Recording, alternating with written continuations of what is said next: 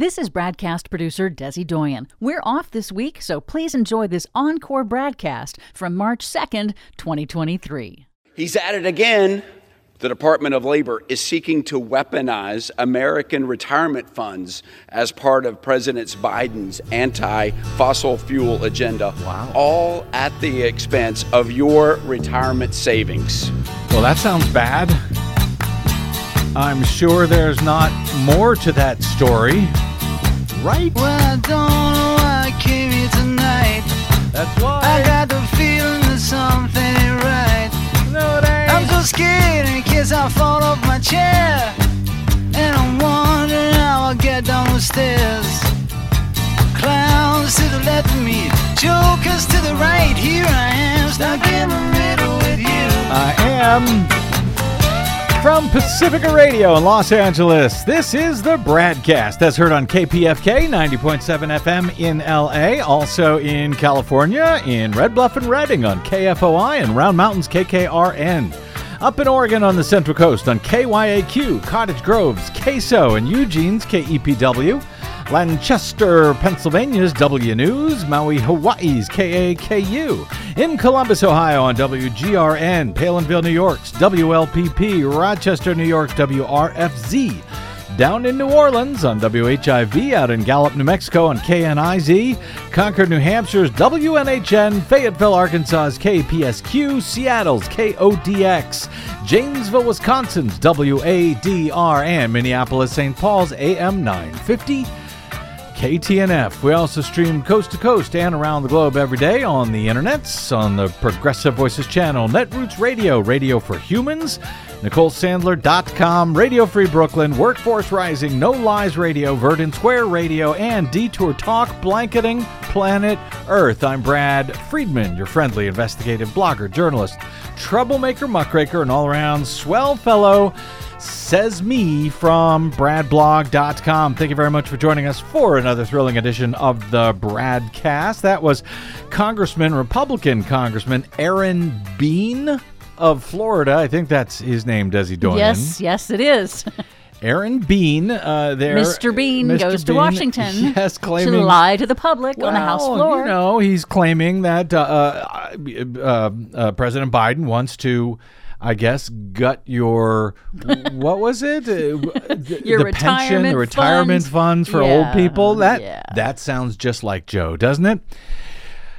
We will get to what that's really about momentarily. But let me start here. Last week, the Public Religion Research Institute, or PRRI, a nonprofit, nonpartisan organization dedicated, they say, to conducting independent research on religion, culture, and public policy.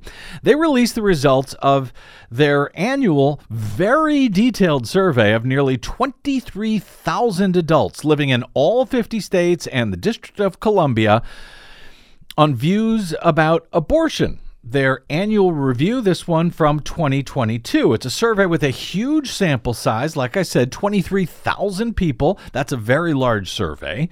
And it's got a whole lot of stuff in it on all aspects of the matter. And since Roe v. Wade was overturned last year by our corrupt, stolen, and packed right-wing Supreme Court, this report, in fact, focuses in particular on attitudes on abortion and the law in the wake of Roe's overturning last year with the court's Dobbs decision. So lots there, and I will link to the full report when I post today's show at bradblog.com tonight. But here are a central point or two from the study.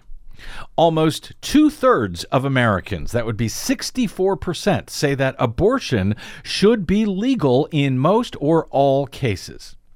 The share of Americans who say abortion should be legal in most or all cases has continued to increase since PRRI began tracking abortion legality back in 2010, and when it was still a majority, but only 55% felt it should be legal in all or most cases back in 2010. Now it is up to 64%. The study breaks down all of these numbers based on everything from party affiliation to religion to race and ethnicity, education level, gender and sexual orientation, age, geography, etc. And regarding geography, the report finds majorities of residents in 43 of 50 states and the District of Columbia say that abortion should be legal in most or all cases, and that when it came to Roe v. Wade specifically, about which the right has waged a so-called culture war now for at least 50 years since the reproductive freedom was established as a theoretically guaranteed constitutional right.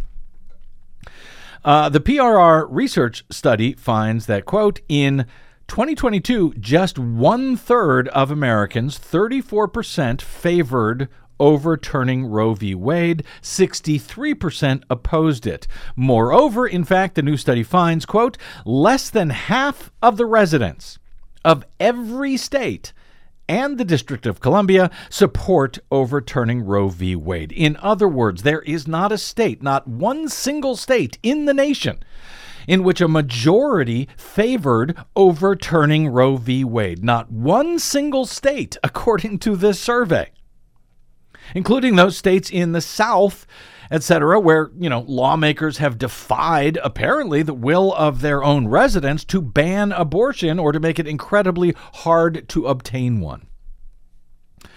Now, abortion, of course, is the mother of all culture war issues, if you will, in this nation. And even in that supposed war, those who have been waging it now for years do not represent nearly a majority of Americans, not even in one single state in the case of Roe v. Wade.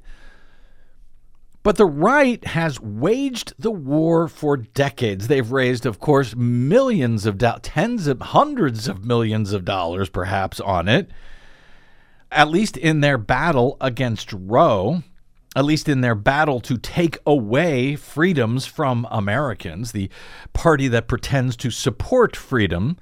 That battle they have seemingly, at least for now, won.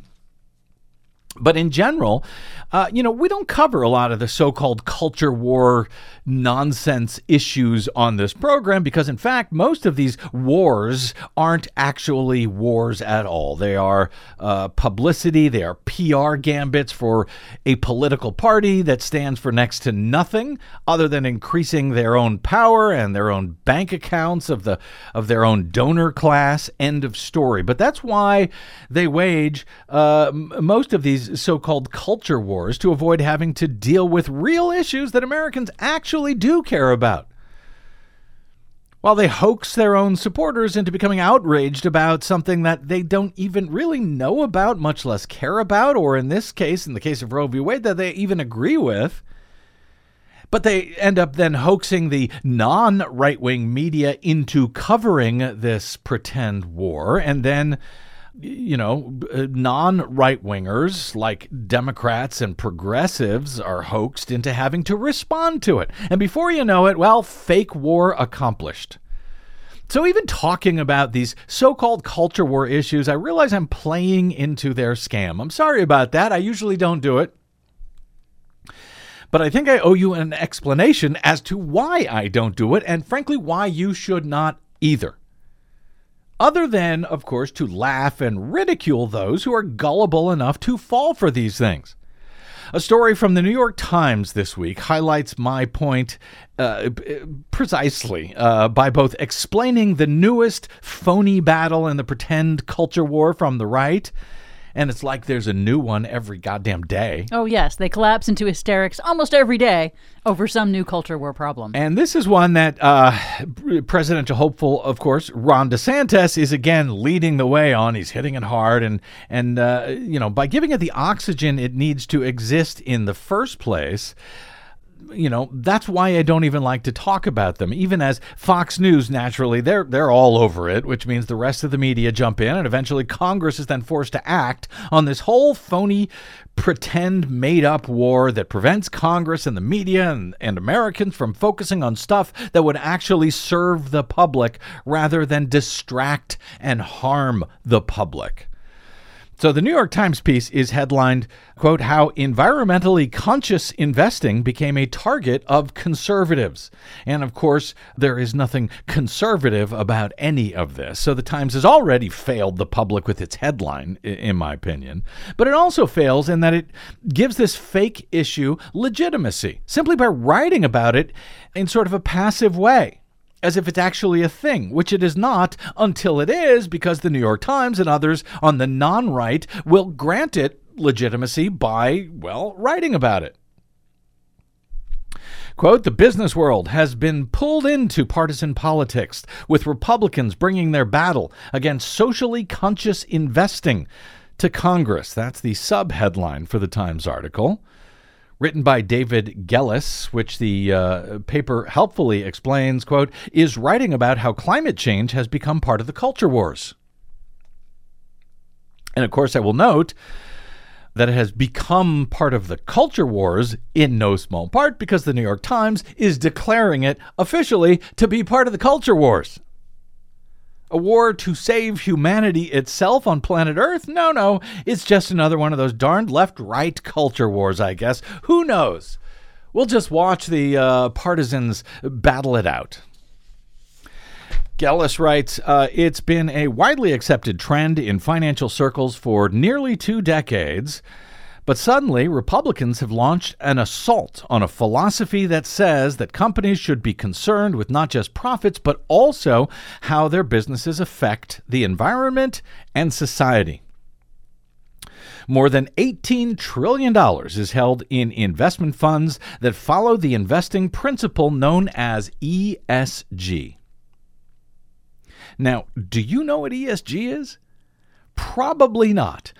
I did not until this latest pretend so-called culture war was announced. Desi Doyen, you said you have heard of it before all of this. Yes, it's not new to me. It's something that's fairly common. I mean, it's really just an investment framework. Well, all it does is it helps investors understand how things might affect their investments. If you had heard of this, I would argue you are among the minority, because I suspect most of our listeners, I know certainly me, but most of our listeners and their friends and family have no idea what ESG is, unless they watch Fox News, in which case they probably by now know exactly what it means, as ESG is now the latest BLM, CRT, alphabet of phony wars, culture wars, take your pick. For the record, while I had heard the phrase critical race theory maybe 2 or 3 times over my 50-something years of life prior to the Republicans creating this one-sided pretend war over it, I had heard of it as a theory or an area of, postgraduate, postdoctoral study, radical African-American race studies or something. I had never actually heard it described as CRT until, I guess, Fox News needed a shorthand version that would fit onto the lower third chyron on their screens or something. To me, CRT had always been cathode ray tube, but and for you younger people, that's the vacuum tube technology that used to be used for TV and computer monitors until it was replaced by LED flat screens. Anyway, I digress. ESG, in case you did not know, as I did not, as the Times describes it, is shorthand for prioritizing environmental, social, and governance factors, ESG. A strategy that has been adopted, they say, by major corporations around the globe for many years now, as Desi notes. Now, Republicans around the country say that Wall Street has suddenly taken a sharp left turn. Wall Street has taken a sharp left turn, as major Wall Street corporations do, those lefties. With Republicans now attacking what they term woke capitalism and dragging businesses, their one-time allies, into the culture wars, reports Gellis. Because I guess it beats dealing with, real things, especially things that are actually related to our climate crisis, but I'm getting ahead of myself here. The rancor escalated this week, notes Gellis, as Congress entered the fray. Republicans used their new majority in the House on Tuesday to vote 216 to 204 to overturn a Department of Labor rule that allows retirement funds to consider climate change and other factors when choosing companies in which to invest. It does not force them to do so. It allows them to do so. It does not require it in any way whatsoever. It just allows money managers to consider these things if they want to. Which reminds me of one of the previous culture wars. There are so many. But one of the previous culture wars over marriage equality, back when that fight was ongoing. When I used to have to clarify that even though gay marriage will be allowed, it will not be mandated. You do not have to marry someone of the same sex once same-sex marriage is allowed. Anyway, frankly, I would be fine if they were forced to consider climate change and other factors like that when choosing companies in which to invest. But that is not the issue here. They were simply allowed to do so. So that passed in the new Republican majority House, and then the Senate followed on Wednesday with two Democrats, Senators Joe Manchin of West Virginia and John Tester of Montana, both joining Republicans to send this resolution to President Biden's desk. Both Tester and Manchin are up for re-election in 2024. The White House has said that Biden will block the resolution. It would be the first veto of his presidency. And as if to underscore the issue's sudden visibility, former Vice President Mike Pence, who is probably going to be running for president, he let loose on Twitter on Tuesday, quote, "Disappointing that President Biden is putting ESG and woke policies above hardworking Americans' retirement accounts. We will keep fighting until we put a stop to ESG once and for all." Well, gosh, I hope so. I mean, think of the children. But of course, that is what they are decidedly not doing in this case. Back to the Times here. ESG investing has become routine on Wall Street for years. Most companies issue extensive reports about their efforts to combat climate change and commitment to workplace diversity.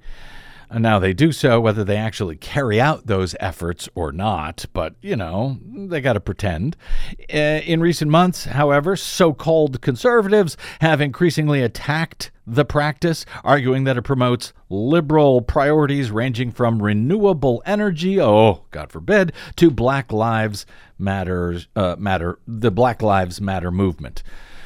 And, of course, those things sound terrible. Clean energy, renewable energy that doesn't kill people and helps to save humanity, that must be stopped. And, of course, the abhorrent idea that black lives actually matter. What is that woke Wall Street thinking? Gellis notes, and while ESG applies to everything from diversity among corporate leaders to corruption controls, it's the E in ESG that the idea that the private sector needs to consider its impact on the environment, that has emerged as the top target of Republicans. Aha! Now we are finally getting to the heart of the matter here. Officials in Republican-led states argue that it would lead to disinvestment in fossil fuel companies. Well, there you go, making it a top target of right-wing commentators and politicians. Is this all starting to make sense now? Alexandra Mihalescu Sishon, executive president at Rep Risk, a company that helps corporations track their ESG goals. Yes, there are companies that have been created to do exactly this for years, and there was no war about it until now. Sishon told the Times, quote, ESG has been caught in the cultural war crosshairs in the U.S. It's become a liberal versus conservative, Democrat versus Republican issue. Actually, it's become a Republican issue. End of story. And by calling it a war, we are somehow conceding that, those of us who don't watch Fox all the time are in some kind of war over this, quote, culture issue of ESG. Is a livable planet for humanity now simply a debate about culture? Well, I would like to live on a planet where the climate doesn't kill me. No, I want to live in one where most people can't breathe and can't even go outside for more than a few minutes every day. It's a culture war. The Labor Department rule is likely to remain on the books, however, as Republicans do not appear to have the votes to overturn a promised veto from the White House. But the House vote on Tuesday was just the start of what's expected to be a lengthy campaign against ESG because, of course, it is. Congressman Patrick McHenry, the North Carolina Republican who leads the House Financial Services Committee, announced the formation of a Republican ESG working group. Republicans plan hearings this year at which the Times calls the conservative lawmakers likely to grill executives from some of the nation's biggest banks on their views about climate change, social issues, and more. And the Times also notes that there are indications that this pushback is gaining traction. Vanguard, one of the world's largest investment firms, recently withdrew from the Net Zero Asset Managers Initiative, an effort intended to get institutional money managers engaged in the fight against climate change. And that, of course, is the entire point. Whether the dupes who watch Fox News and have been told to be outraged about ESG, it's going to kill their retirement funds somehow, after they have already been told of late to be outraged about CRT and BLM and EIEIO, whether they actually realize it or not, they are enlisted in this war to help kill a livable planet for themselves and their own kids and their own grandchildren, and they have no idea. BlackRock, the world's largest asset manager, has been going out of its way to remind politicians that, yes, it still invests in fossil fuel industries. Please don't harm us. Please don't hurt us. As the Securities and Exchange Commission considers a new rule that would require corporations to disclose their carbon emissions, not to cut them, mind you, just to disclose them, to disclose what their carbon emissions are each year. As the SEC is considering a new rule to require that, industry groups, fossil fuel companies, and Republican lawmakers have been pushing to limit that. Don't tell anyone how much you're killing the planet. That's an outrage. And that's what this is all about. Not even letting people know what the carbon emissions are, what the carbon output is of any various company. We can't have that. Around the country, Republican state treasurers have been withdrawing billions of dollars in the meantime from firms like BlackRock that they deem to be, quote, woke, even while BlackRock is still saying, wait, we love deadly fossil fuels. Don't take your money away from us. To the ranks of wonky risk management professionals who have toiled over the minutia of ESG reports for decades now, the political fracas is perplexing. Quote, until very recently, it was both obscure and also just accepted as a general part of investing, said Josh Lichtenstein, a partner at law firm Ropes & Gray, who is tracking the ESG backlash. The term ESG was first introduced in a 2004 report prepared by the United Nations and 20 financial firms, including, those woke lefties at Goldman Sachs and Morgan Stanley and UBS. Not exactly the most lefty woke organizations in the world. The current ESG backlash can be traced to Texas, where in 2020, oil executives began complaining that big banks like J.P. Morgan had stopped lending them money. Got it? Is it beginning to come together for you now? Republican legislators in Austin took up their cause. Quote, if ESG is not put in check, not only will future retirees face challenges in the years ahead, but we could see record bankruptcies and layoffs in the energy sector, said Wayne Christian, one of the Texas energy regulators, back in 2021. Never mind that investment in renewable energies and technologies, let's say, electric vehicle maker Tesla, would have netted huge gains for those future retirees that Wayne Christian is so worried about. Never mind that the so-called energy sector is much larger than just the oil and gas industry, and that renewable energy is, by the way, far more promising for future investment gains than is fossil fuels. Never mind that, the Republicans in Texas want to help their billionaire donors in the fossil fuel industry, period, end of story, and so they have invented this new pretend so-called culture war on ESG.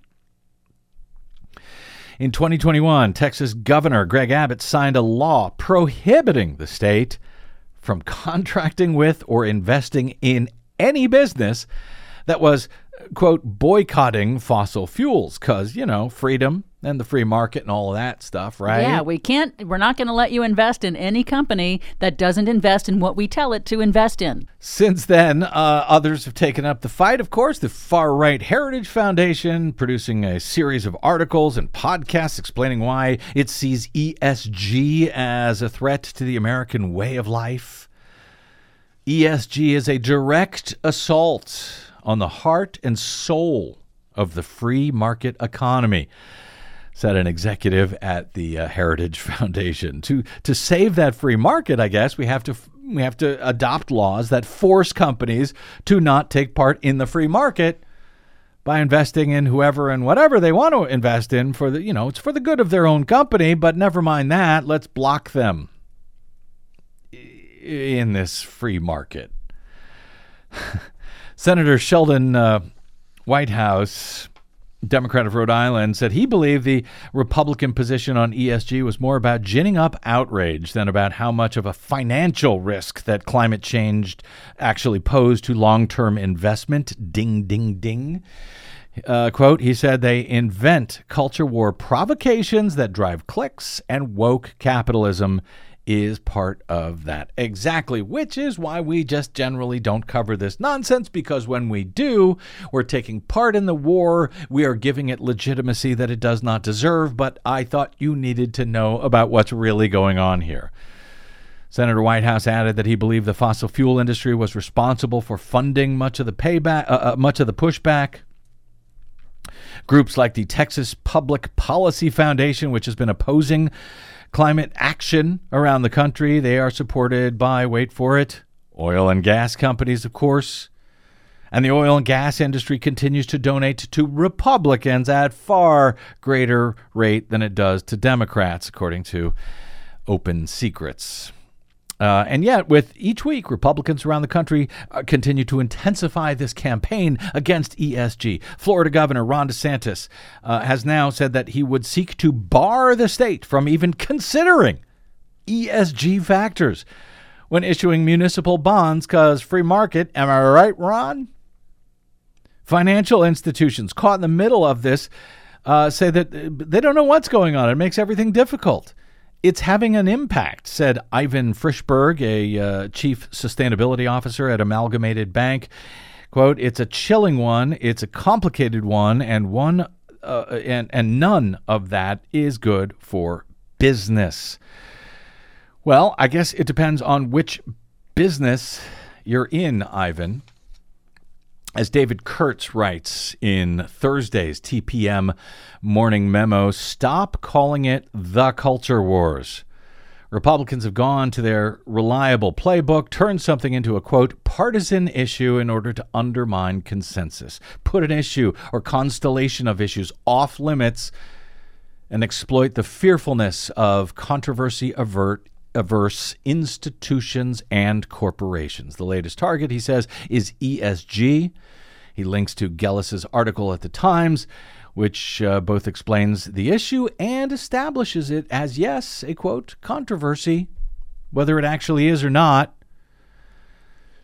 Kurtz says, we talk about this stuff a lot as part of the, quote, culture wars, but that bestows a legitimizing gloss on it, as if there is some deeper, truer cultural dispute. There is not, he notes. This is a GOP tactic, and a highly effective one, in part because media coverage still fails to get it.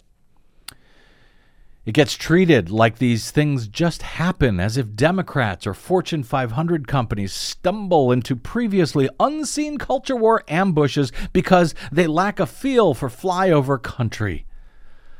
Yes, if only these big corporations understood the real concerns of middle Americans, you know, those middle Americans who have just had it up to here with ESG, a concept and a phrase that they never even heard of, and neither did I until Fox News started pretending that it was a thing. On behalf of, yes, the fossil fuel companies. But Fox and friends, they forget to mention that point when they gin up the outrage over ESG and CRT and BLM and whatever three-letter coded shorthand they want to add to their ever-growing one-way so-called culture war that it, behooves them to pretend is a pitched battle between two evenly balanced sides of a partisan battle. Pick a side. Are you with us or them in this pretend war on woke that you must be outraged about? And getting folks angry about ESG is apparently much easier, than mentioning that this is actually about support for dirty fossil fuels that are killing those very same people on watching Fox News and their children and their grandchildren. During the debate in the Senate on this ESG resolution that Republicans forced through on Wednesday and Biden is likely to veto, Rhode Island Senator Sheldon Whitehouse offered these thoughts on the pretend ESG controversy. Thanks, Madam President. I'm delighted to join my colleagues here to talk about this so-called anti-woke capitalism or anti-ESG scheme that has been propagated. The Republicans would like us to believe that some bizarre viral epidemic of wokeism has spread into America's great financial companies, into the investment advisors, into the banks, into all kinds of fiduciaries, and that needs to be somehow excised. That is not what has happened. That is preposterous magical thinking. What has happened is that the long forecast dangers of climate change that scientists have been telling us about for years have now gotten so real and so immediate that they have hit the due diligence horizon for big banks, big investment companies, corporate boards, and other fiduciaries. When they're done talking about woke capitalism, and when they're done talking about anti-ESG stuff, when you actually look at what the objection is, what the specific thing is that they're pushing back against, in the ESG, it's always the E. Mm-hmm. It's never the S. It's never the G. It's not social stuff. It's not governance stuff. It's environmental stuff. Yep. And within that E for environmental stuff, it's E for emissions. That is always the gravamen of the complaint. That's exactly right. Sheldon Whitehouse, as usual, has it exactly right. TPM's Kurtz goes on to note that the New York Times piece on this pretend ginned-up war on ESG, highlighting its passive subheadline. He notes that subheadline reads, quote, "The business world has been pulled into partisan politics, with Republicans bringing their battle against socially conscious investing to Congress." Well, this doesn't just happen, notes Kurtz. Republicans and right-wing activists make it happen. They devote a lot of time and energy and resources to it. Real money, real resources. None of this is passive. By almost any measure, he notes, Republicans have already won once they've, quote, made it a partisan issue. What seems to get misunderstood, he says, is that that's the actual goal. Corporations and institutions do not want to pick sides in these battles. They want to play it down the middle, he contends. So Republicans keep shifting the so-called middle, which is not actually the middle at all. They keep shifting that so-called middle farther and farther to the right.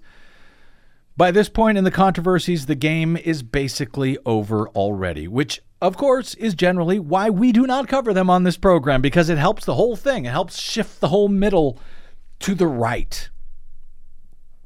Even railing against them is, yes, playing into the scheme. I realize that. It's a tacit acknowledgement that there is a so-called war in the first place when there isn't, unless they create one and their imagined foes enter that pretend war to make it an actual one. And yes, then the bad guys have won. Then the terrorists have won. Because at that point, we're not talking about things that actually matter to Americans, like healthcare and the economy, and God forbid, how to make sure that we leave a livable planet behind for our children and our grandchildren and our great-grandchildren, etc.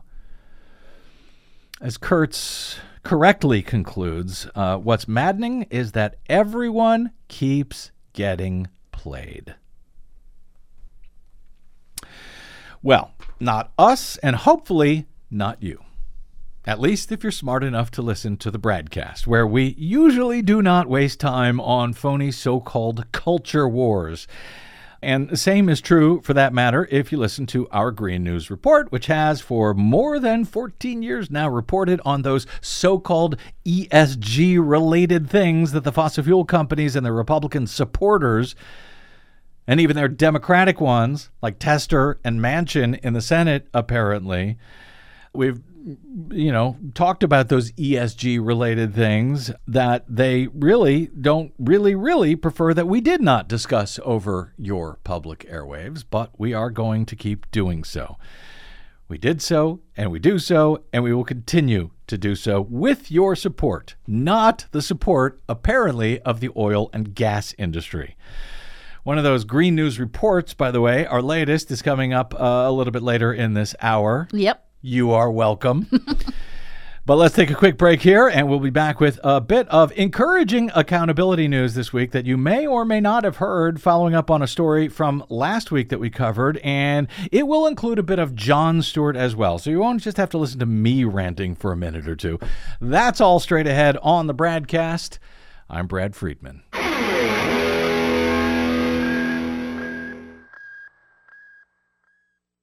The BradCast and the Green News Report are 100% independent, 100% listener-supported. But we can't do it alone. We need you. Please help us bring real facts to listeners at independent stations around the nation. Please drop by bradblog.com/donate. That's bradblog.com/donate.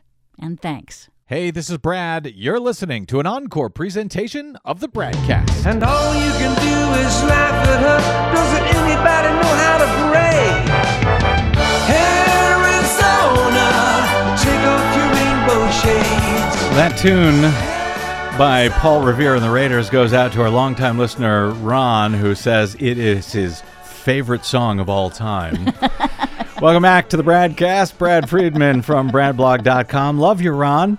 In somewhat lighter, maybe, or more encouraging news today, an update to a story that we initially covered last week and that I haven't been able to get to until today. An update in our coverage of the documentation that was released last week by the new Democratic Attorney General of the great state of Arizona, Chris Mays. She revealed with those documents that her office has discovered since taking office in January that the previous Attorney General, Republican Mark Brnovich, had assigned his entire state Attorney General's office at one point, all 60 investigators in the office, all the lawyers, all the other staffers as well, back in 2021 to put, quote, all hands on deck to investigate claims of fraud in the 2020 presidential election in the state.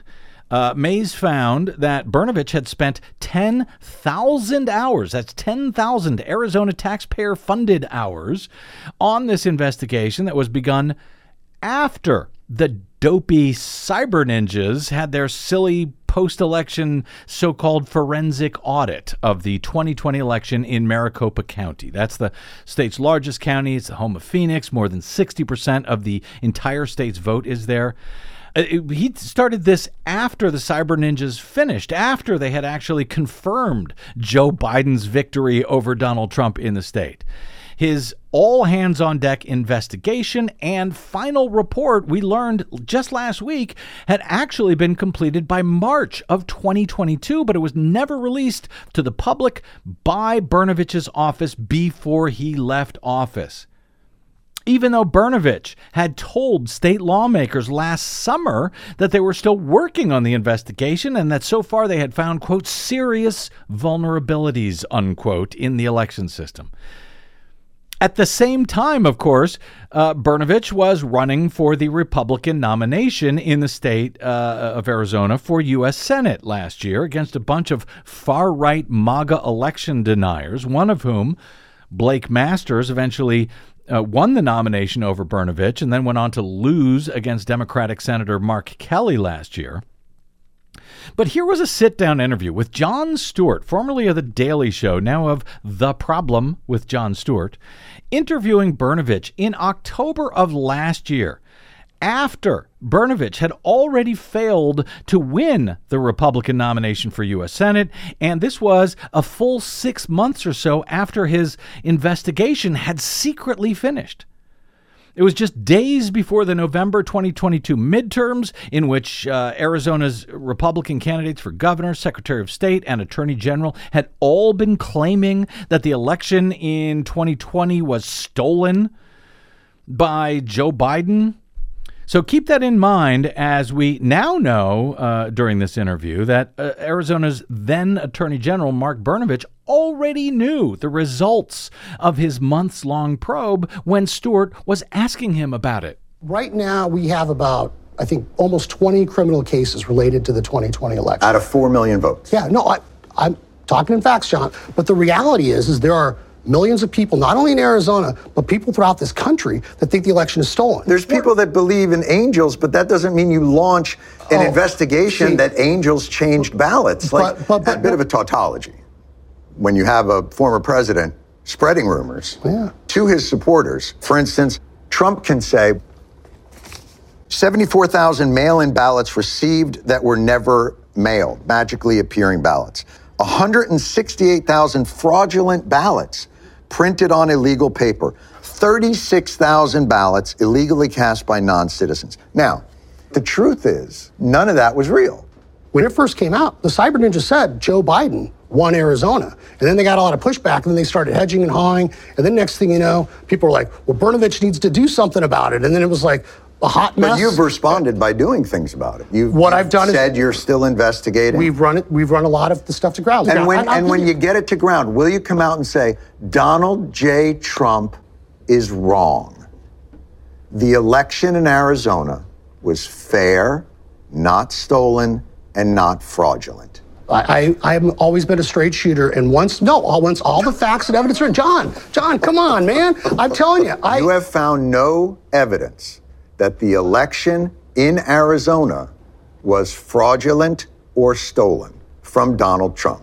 Donald Trump lost Arizona, period. I've said that from the very beginning. There have been isolated incidences thus far that we've identified, and we are prosecuting. Yes. We still have some active investigations going on, but people can draw their own conclusions. There is people cannot draw their own conclusions. That's the point of the law. Yeah, it is. The law is that you have facts and you have fiction. Right. The fact is, the election in Arizona was well run, not fraudulent, and not stolen from Donald Trump, according to even your investigation. I have never said. Why is it so hard to just say yes to that? I guess because I've spent most of my career as a prosecutor, and we still have some ongoing cases. So in your mind, John, you still feel like after all this, you're going to discover a concerted effort to steal the election from Donald Trump and that it was fraudulent. Is that what you're saying? No, that's not what I'm saying. So why can't you say the election in 2020 was not stolen or fraudulent? I will tell you this.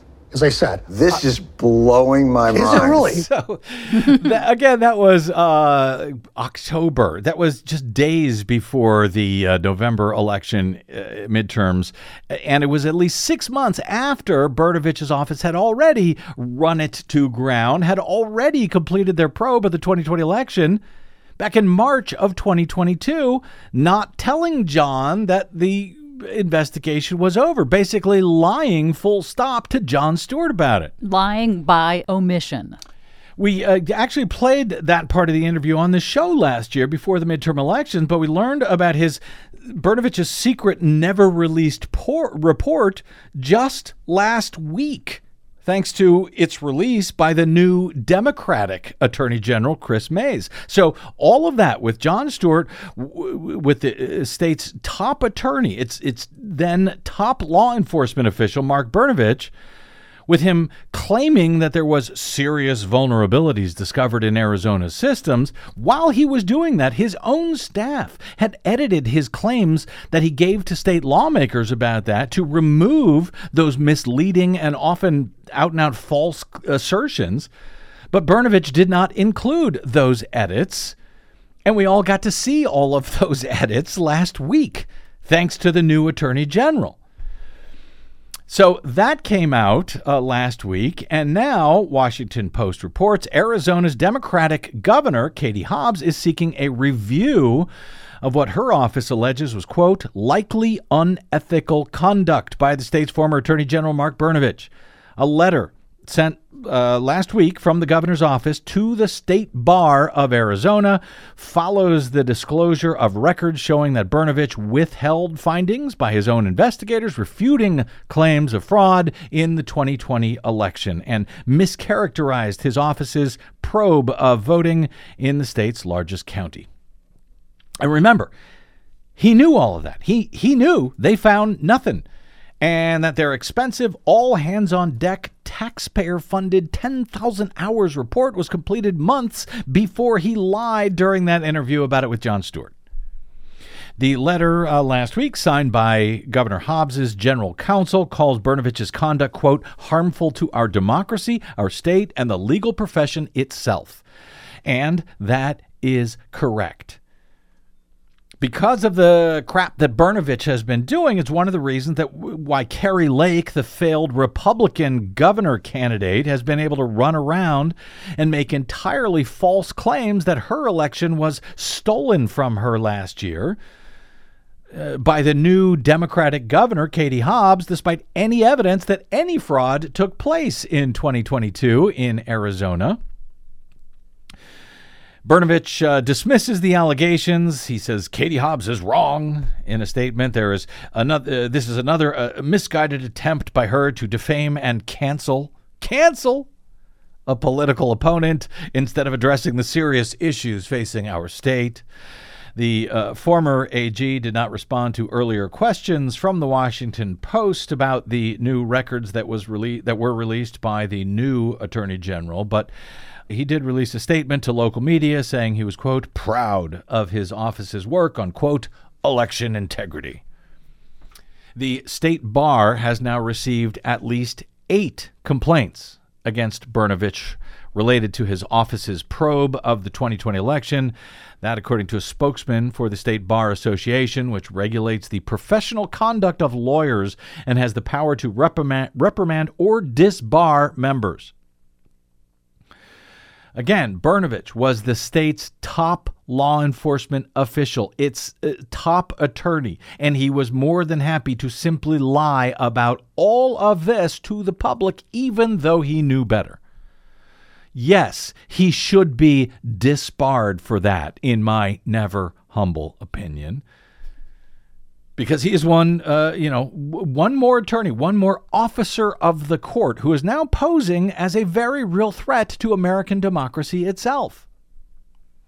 Quote, the people of Arizona had a right to know this information before the 2022 election, said the new Attorney General Chris Mays in an interview last week. Maricopa County election officials had a right to know that they were cleared of any wrongdoing, and every American had a right to know that the 2020 election in Arizona which in part decided the presidency was conducted accurately and fairly, unquote. The letter from Hobbs, from her office to the state bar, argues that the news reports and documents, quote, exposed what is likely unethical conduct by Brnovich. It also notes that the conduct, quote, appears to have coincided with the period in which Brnovich and other attorneys in his office were actually negotiating and then operating under what is called a diversion agreement, an alternative to disciplinary sanction that might otherwise result from previous bar complaints and instead often involves training and other type of remediation. So he got off the hook from these previous complaints that alleged that Brnovich had shirked his responsibility as the state's top law enforcement officer to represent two state agencies, the Secretary of State's office and the Arizona Board of Regents, the governing body of Arizona's public university system. Brnovich refused to represent them. Of course, the Secretary of State's office at the time was occupied by Katie Hobbs, a Democrat. So he was already in trouble with the bar even before all of this last year. I suspect the state bar, or at least I hope the state bar, is not going to be happy about these new revelations of Brnovich's corruption. The letter from Hobbs's office asked the state bar to review the files released last week and, quote, take appropriate action. Yep. Lock him up. Or at least suspend his license to malpractice law.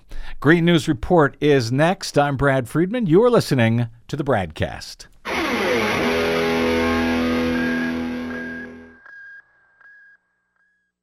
Hey, this is Brad. Here at the BradCast and BradBlog.com, we fight for election integrity all year around, like no other media outlet in the nation. But of course, we need your help to help us remain on your public airwaves and completely independent. Please help us continue that fight over your public airwaves by stopping by bradblog.com/donate. And thanks. You're listening to an Encore presentation of the BradCast. I'll stop the world, it melts with you. All right. We are running late, so let's Yes, get right to it. Woke Desi's latest ESG Green News Report. Well, the historic string of storms drenched the state and have many wondering whether our drought could soon be over. Nope. Despite a series of major storms, California's historic drought continues. Norfolk Southern and the other freight rail companies need to stop fighting us. Nope. Railroad industry already fighting new safety regulations in the wake of the Ohio derailment disaster. Plus, record warmth across several states in the U.S. has caused trees and plants to bloom weeks ahead of schedule. Bizarre weather continues as parts of U.S. see earliest spring conditions on record. Earliest spring, it's freezing out here in California. All of those stories and more straight ahead from BradBlog.com. I'm Brad Friedman. And I'm Desi Doyen. Stand by for 6 minutes of independent green news, politics, analysis, and snarky comment. You're traveling through another dimension, a dimension not only of sight and sound, but of mind. There's a signpost up ahead. Your next stop, the Weather Channel. This is your Green News Report.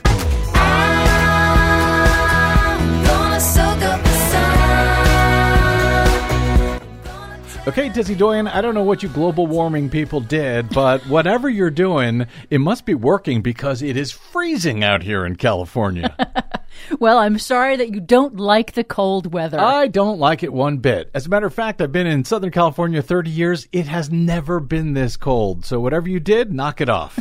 Okay. Well, on to our top story. A string of major atmospheric rivers have nearly filled several of California's major reservoirs, and a couple of rare blizzards have helped push California's snowpack to nearly twice its normal levels. The unexpected bounty of water amid the deepest drought drought in the state in 1,200 years has prompted state and federal water managers to increase their expected allocation of water to the state's agriculture industry in 2023. Good news. However, experts say it will take more than a series of storms to make up for years of deficits. No. Here's Andrew Schwartz of the UC Berkeley Snow Lab. We've gone from extreme and exceptional to kind of a moderate status, and that continues to shrink. We're not at a point yet where we can declare all of our drought over. We need to be able to conserve water and keep moving forward as though we don't have plenty of water. And every drop saved now will be available when we do have a shortage. And there's also the danger that spring heat waves will trigger a fast melt of the snowpack, and that could cause those reservoirs to overflow, bringing a whole different set of problems. Hydrology experts warn that California and other western states continue to use more water than nature provides, especially as climate change is fueling a long-term drying trend. Isn't that just like you? We get all of this rain after this longest ever drought, and you're still complaining about it.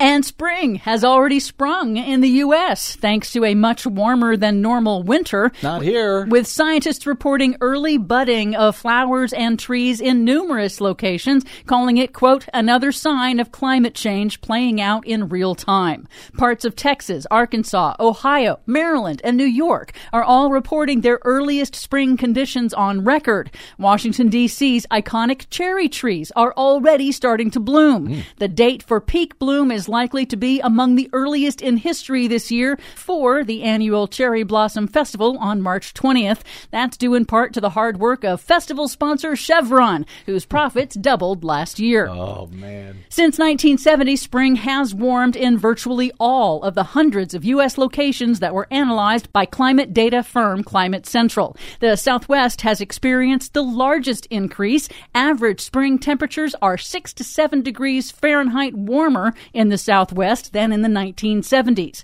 And spring is not only warming, but arriving earlier, stressing water supplies in the West and extending the allergy season across the country. Well, that's nothing to sneeze at.